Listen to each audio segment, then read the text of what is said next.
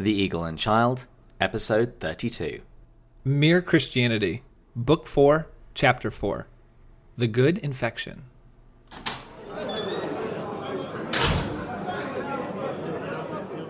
Hello, and welcome to The Eagle and Child, the hallowed pub of the Inklings.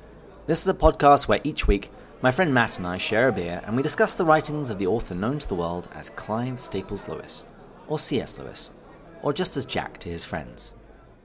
My name is David, and in today's episode, we're going to really dive into the transforming life of the Trinity.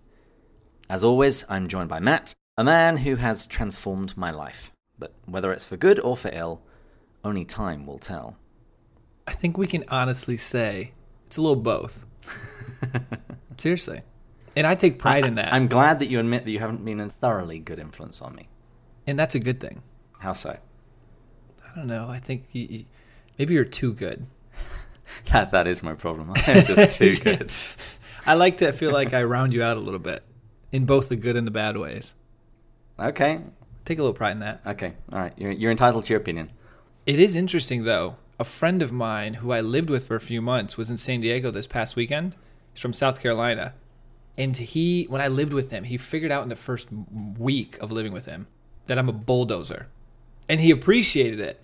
But he goes, your personality bulldozes. I'm not ashamed of, okay, this is who I am, and I'm just going to let you know it. And he said it had a good effect on him. I'm like, perfect. So you can call me the bulldozer. I'm glad somebody appreciates you like that. I can say, though, with confidence that you've transformed my life for the better. Thank you. It's what I do. Just make everybody better. And then I'm leaving you. Yes, listeners. We are very sad. Well, I'm sad to announce that Matt is trying to break up the dynamic duo. He is moving to New York. And, I mean, can you have a Batman without a Robin? Or a brain without a pinky? Well, we're about to find out. But we are actually going to be carrying on this podcast. This means that I have to learn how to do this remotely over Skype. And it also means every time you hear us cheersing our drinks, it's going to be fake. Or I've got to just find a way of virtually cheersing. Good luck with that. I bet with artificial intelligence, it could detect that you're pushing forward towards the camera and make a clink sound. Yeah, gesture recognition. Yeah, there you go. Happen. But turning to the chapter, I would argue this is one of the most important chapters of Mere Christianity, at least to date. As we go through it, maybe another one is going to come across that way. So this is going to be like every other chapter. Matt's saying, this is my favorite chapter. It might be because this all builds around the Trinity, which is an incredibly important topic and a difficult one. Mm-hmm. But this chapter answers the questions, what does Christianity offer? Is it just making you a better person? What's the point of surrendering yourself to Christianity? That's a big question, and I think this chapter answers it really beautifully. And second, I would also argue that answer somewhat leads to another question. Why is it the greatest gift ever? Like, why should you be excited for Christianity? Why should you want to not only surrender your life to it, but give it to everybody else? And this chapter is going to answer that. And you just have to listen for 25 minutes, and we offer those answers. Seems like a pretty good deal to me. Bargain. It's a bargain. So what's our quote for the week?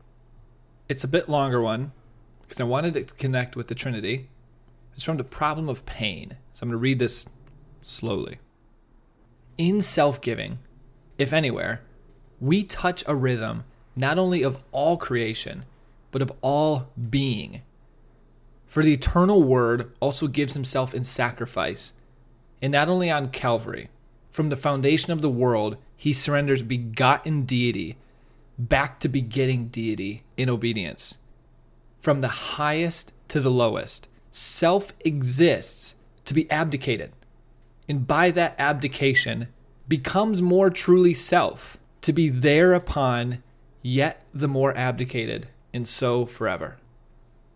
Wow. What does that make you think? Listeners probably like, I didn't get half of that. So David, what do you summarize it? Yeah, they can go back and listen to that a few more times. To me, it speaks about how the Son gives himself back to the Father, both in that case and for ourselves. When we give ourselves to God, the more we give ourselves away to God, the more we get ourselves back and our true self back. In the same way that in the liturgy, we bring forth bread and wine, and we get back from that altar something so much better. That fits perfectly with what we're going to talk about. It's almost as if you're ready. It's almost as if I read the chapter beforehand. So what are we drinking? So today, because Matt's leaving and David's moving, we're out of materials and equipment and stuff. So we just have some gin with absolutely nothing in it. And rather than proper glasses, we are using a Chinese tea set that I have. Cheers. Cheers. Oh! You got to keep that. David just spilled on my computer. It's not much. This will get it off. It's gone. The next person uses your laptop is like, what does your laptop smell of gin? No, I won't spill it. Okay, let's do Let's this. try to pretend you're going to around put the some. other side. Let's do this again, and hopefully you don't spill on the equipment. Cheers. Cheers.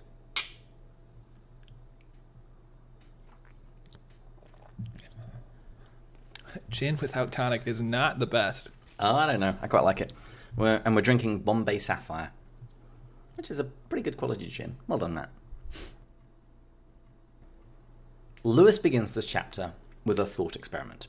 Just as a warning, this first maybe third of it, we're going to get into some deeper theology, trying to explain the Father, the Son, the Holy Spirit, the Trinity.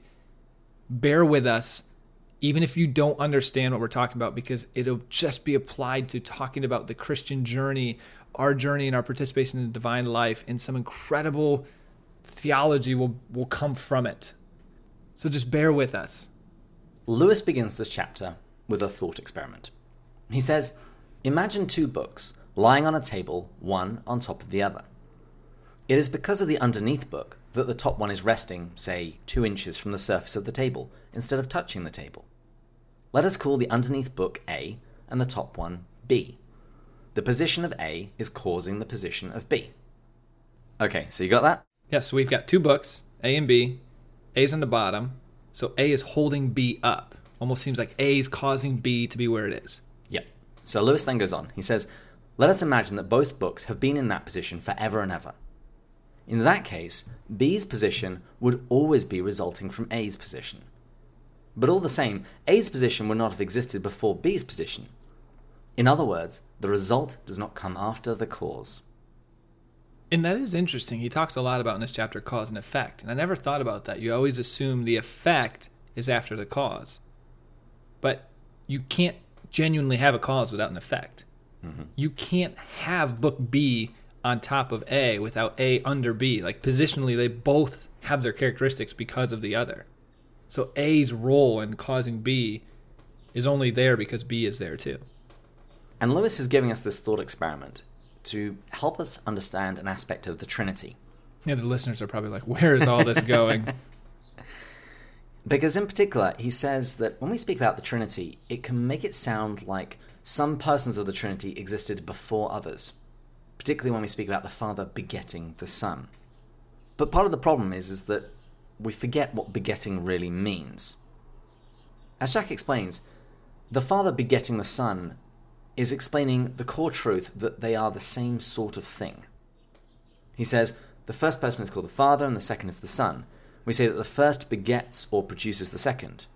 We call it begetting, not making, because what he produces is of the same kind as himself. In that way, the word Father is the only word to use. And we talked about this before in a previous episode, begetting and making. So just a quick reminder to individuals, a mother begets a son. But if we were to create a sculpture as a person, that's creating something. It's of a different material. We could create a sculpture of a human and it resembles us. It looks like us. But that's not begotten. It's made of different stuff. Exactly. So it's the same thing. When God begets the Son, it's made of the same material. We weren't begotten. We were made. So two very different things. So it makes sense to use the language, Father begetting a Son. But the difficulty with this is it suggests that the Father existed before the Son. But here's what Lewis says. That's not so. And there's no before and after about it. And that's why I've spent some time trying to make clear how one thing can be the source or the cause or the origin of another without being there before it. So God can be the cause, the Father of the Son, but he wasn't there before it. The Son exists because the Father exists. But there never was a time before the Father produced the Son. Think back to the books. A is holding B up, But there was never a time before A holding B. Their positional happened at the exact same point in time. The cause and effect happened at the exact same point in time. And to try and explain this, Lewis then returns to the thought experiment, and he points something out. He says, when I asked you to imagine these books, you probably did, and you probably therefore had a picture of these books in your head. So the act of imagination is definitely the cause, and the result is this mental picture. But he says that doesn't mean that you first did the imagining and then got the picture.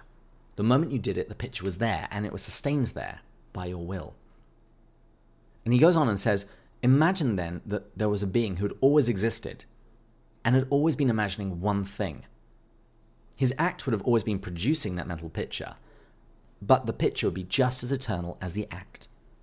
Here he's talking about the Father and the Son, the Father eternally begetting the Son. You feel like your mind's going to be blown when you die and get to heaven? Well, if St. Paul is right, and what's in store for us is something that no eye has seen, no ear has heard, no mind can conceive what God has in store, then sure, I'm okay with having my mind blown. And as we go through this, we have to remember this is meant to help us get closer to an incredibly difficult thing to understand. We are temporal creatures. We experience life moment by moment. We experience it within time. And we're somehow trying to talk about a timeless, immaterial, eternal thing. And so it's important to remember that. And it's also important, Lewis is trying to explain all this by using temporal stuff to help us understand it. He could also have taken a different approach and took a timeless approach and said, well, it's outside of time, so it can be done that way also. Throughout this book, Lewis offers us analogies to help us understand things. But analogies always have their limits. There comes a point when the analogy actually breaks down. And Lewis says that hopefully this thought experiment will help you understand the Trinity a little better. But we've got to be careful with these kinds of images, because it can make it sound like the Father and the Son are two different things rather than just two different persons. And he says that probably we're safer if we stay closer to the language of sacred scripture.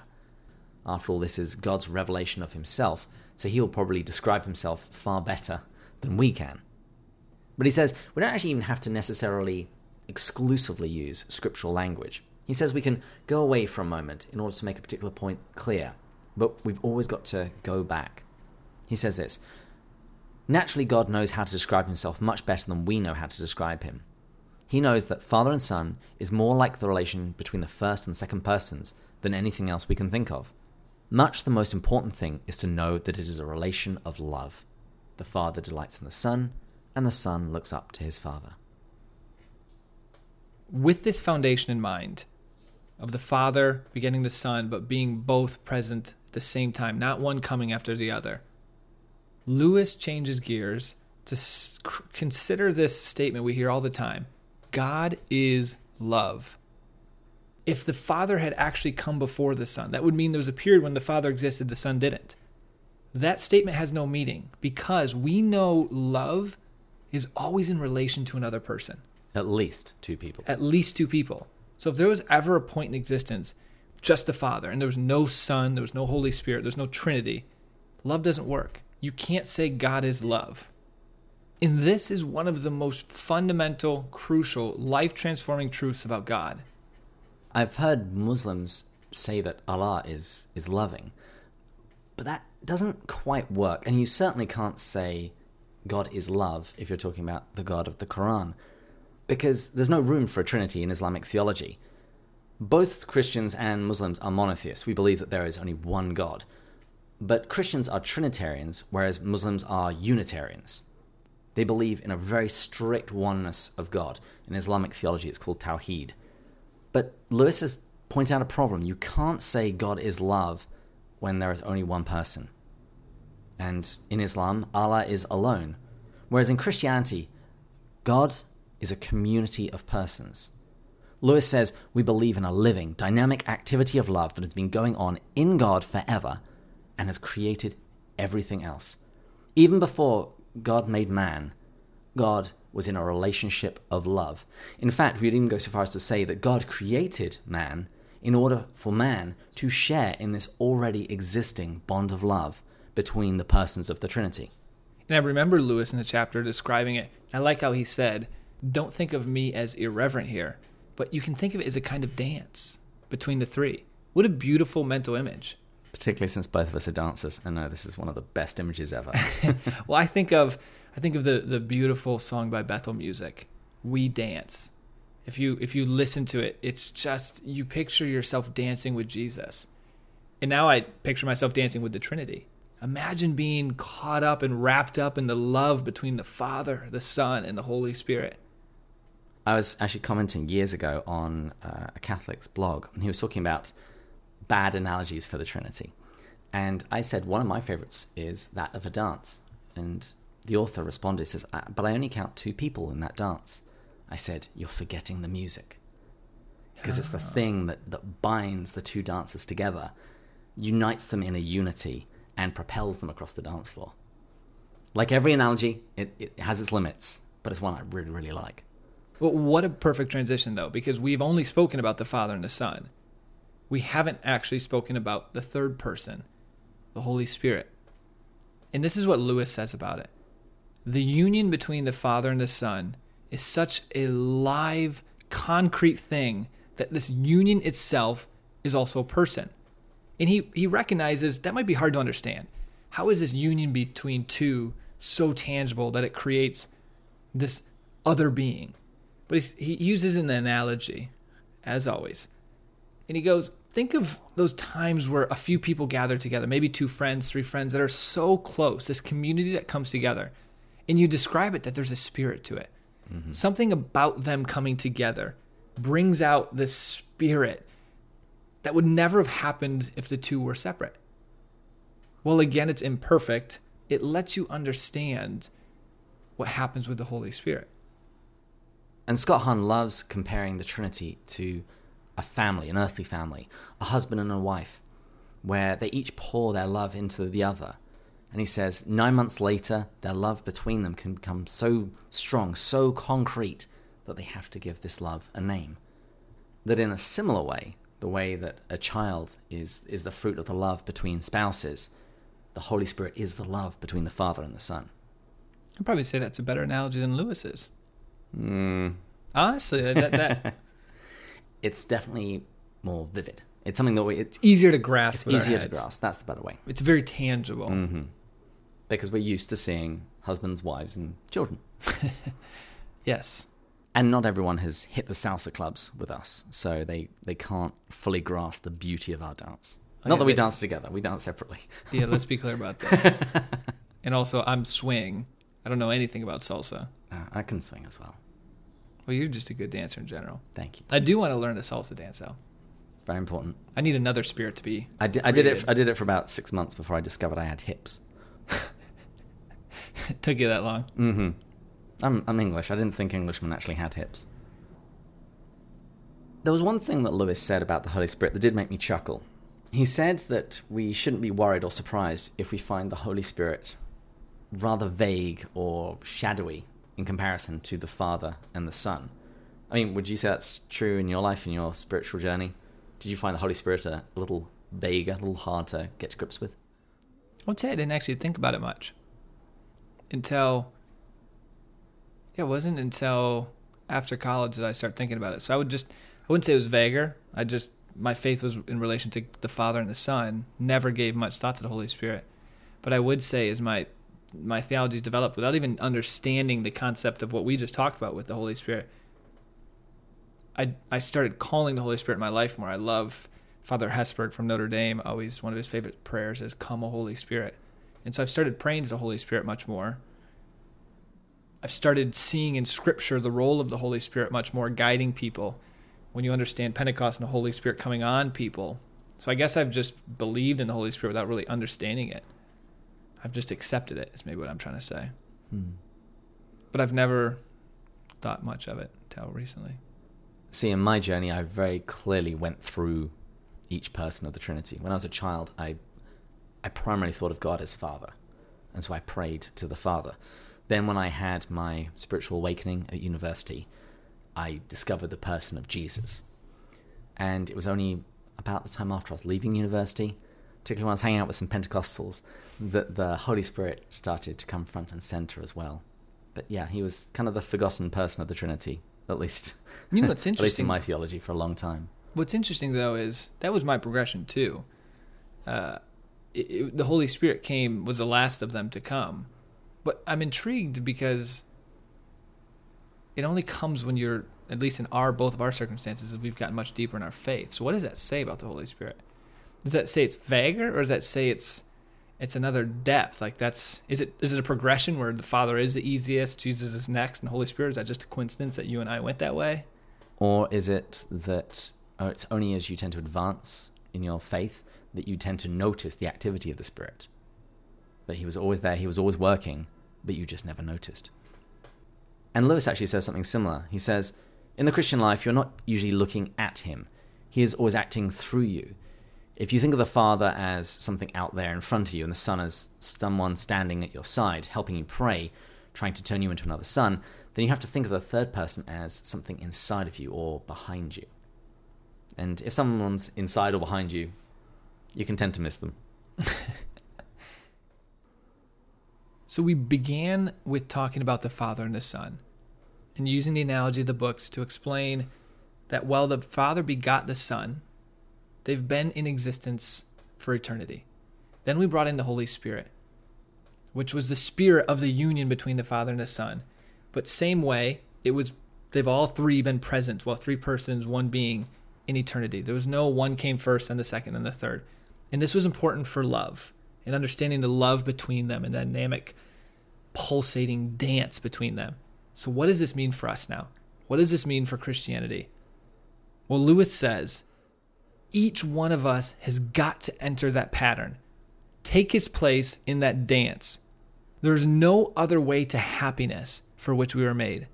And there's no other point to Christ, to Christianity.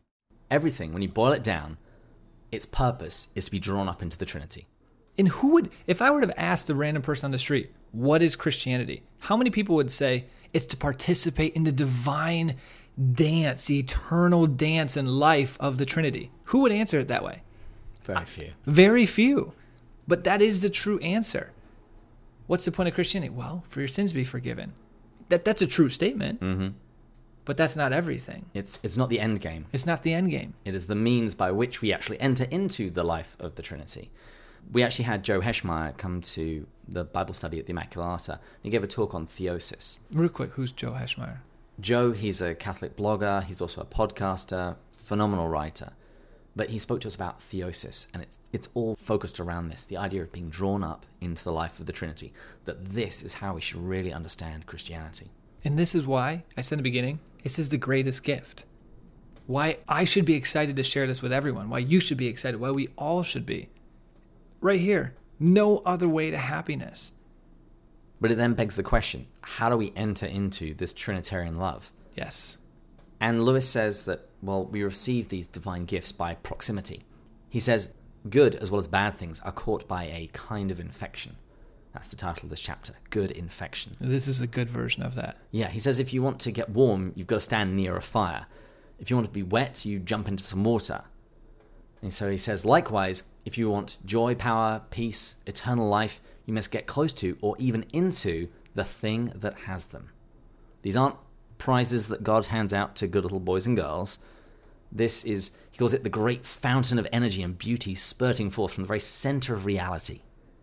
And he says, if you get close to it, the spray will wet you. And if not, you'll remain dry.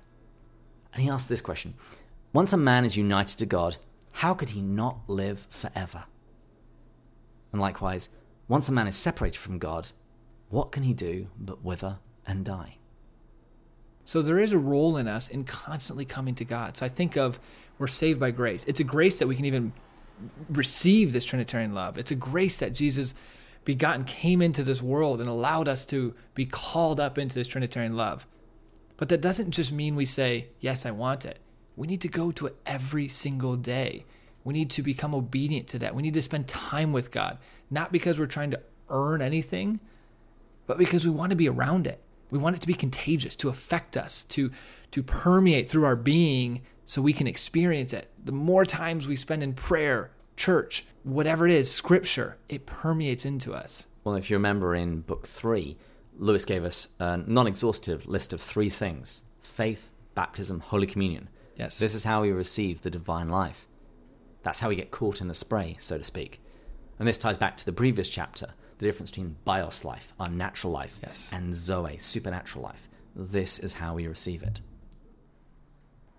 The closing words of the chapter are phenomenal, so we're going to quote them in full.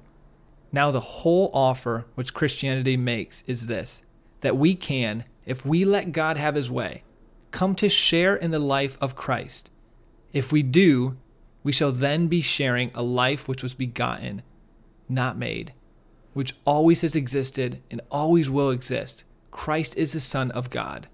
If we share in this kind of life, we also shall be sons of God. We shall love the Father as he does, and the Holy Ghost will rise in us. He came to this world and became a man in order to spread to other men the kind of life he has by what I call good infection. Every Christian is to become a little Christ. The whole purpose of becoming a Christian is simply nothing else. So, there you go, everyone. That's the Trinity. Everyone got it? That simple. No big deal. The way my brain works, guys I think this way more than girls do, we need to fix it. And so I want solutions. So I recognize, well, I'm broken in this way. I'm faulty in this way. And then I think, well, I need to will myself to be better. Now I actually don't think that way as much. When I feel that there's something I'm working on that's keeping me from loving the world or living out of my true self or being my true identity in Christ, I think of the Trinity coming into me and transforming me from the inside out. It becomes a very different thought process. But it's even more than that as well, because it's not that you're just being fixed. It's you're being elevated and transformed to something far beyond what you could ever possibly achieve. It's exciting. I think it was George MacDonald. He has this example. He talks about God comes and moves into your house, and he starts fixing a few walls, and the place is looking nicer. But then he starts knocking through walls and putting on an extra wing and doing all of this other crazy stuff. And you realize that he's not just fixing up a home, he's building a palace so that he can live there permanently. Oh, that's a great analogy. And doesn't that get you excited? Yeah, I want to be a palace. Yeah, I mean, when we're doing the video series and we talk about the great adventure of Christianity, this is what we mean, the great adventure. As we participate in this, I'm just excited that I have no idea how God's going to transform me over the next 20 years. But Matt at 47 years old is going to be very different than Matt at 27 years old. And I'm not trying to say that's the point of this, but that's an adventure in its own right. To be excited to know the way that God's going to transform your life, to be able to experience him authentically, his love, to be able to live from that authenticity and love the world. And what's that going to mean? I mean, I'm excited for that. Even though I've got all this brokenness and these wounds that prevents me from experiencing joy and happiness and whatever, these fears, I know that they're going to be slowly washed away. And you're not just going to be a better you, you're going to be a transformed you. Yes. Because as St. Athanasius said, and as Lewis quotes, God became man so that man could become God. That we get drawn up into the life of the Trinity and stay there for all eternity. I think we end with that. Well, I'm going to end with a quick iTunes review, because we always encourage people to write iTunes reviews for us and rate us. Helps more people find us. So the podcast that I've been listening to this week is Unbelievable. It's a podcast from the UK. Here's what I wrote. If you're looking for high-quality podcasts about religion, this is the podcast for you. Each week, a Christian and a non-Christian meet to discuss and debate some aspect of the faith. The host, Justin Brierley, does a stellar job at remaining impartial, moderating the discussion to allow both sides to present their case. Speaking of which, I had a friend tell me he was trying to write an iTunes review and it didn't work again. Clearly there's some sort of glitch going on. Let's just assume we would have had double the reviews if it worked. Triple. But anyways, we do ask that you keep sending us messages on Twitter and Instagram. That's at Pints with Jack again. And until next time, when we will be doing this over the internet, further up And further in. Cheers. Cheers.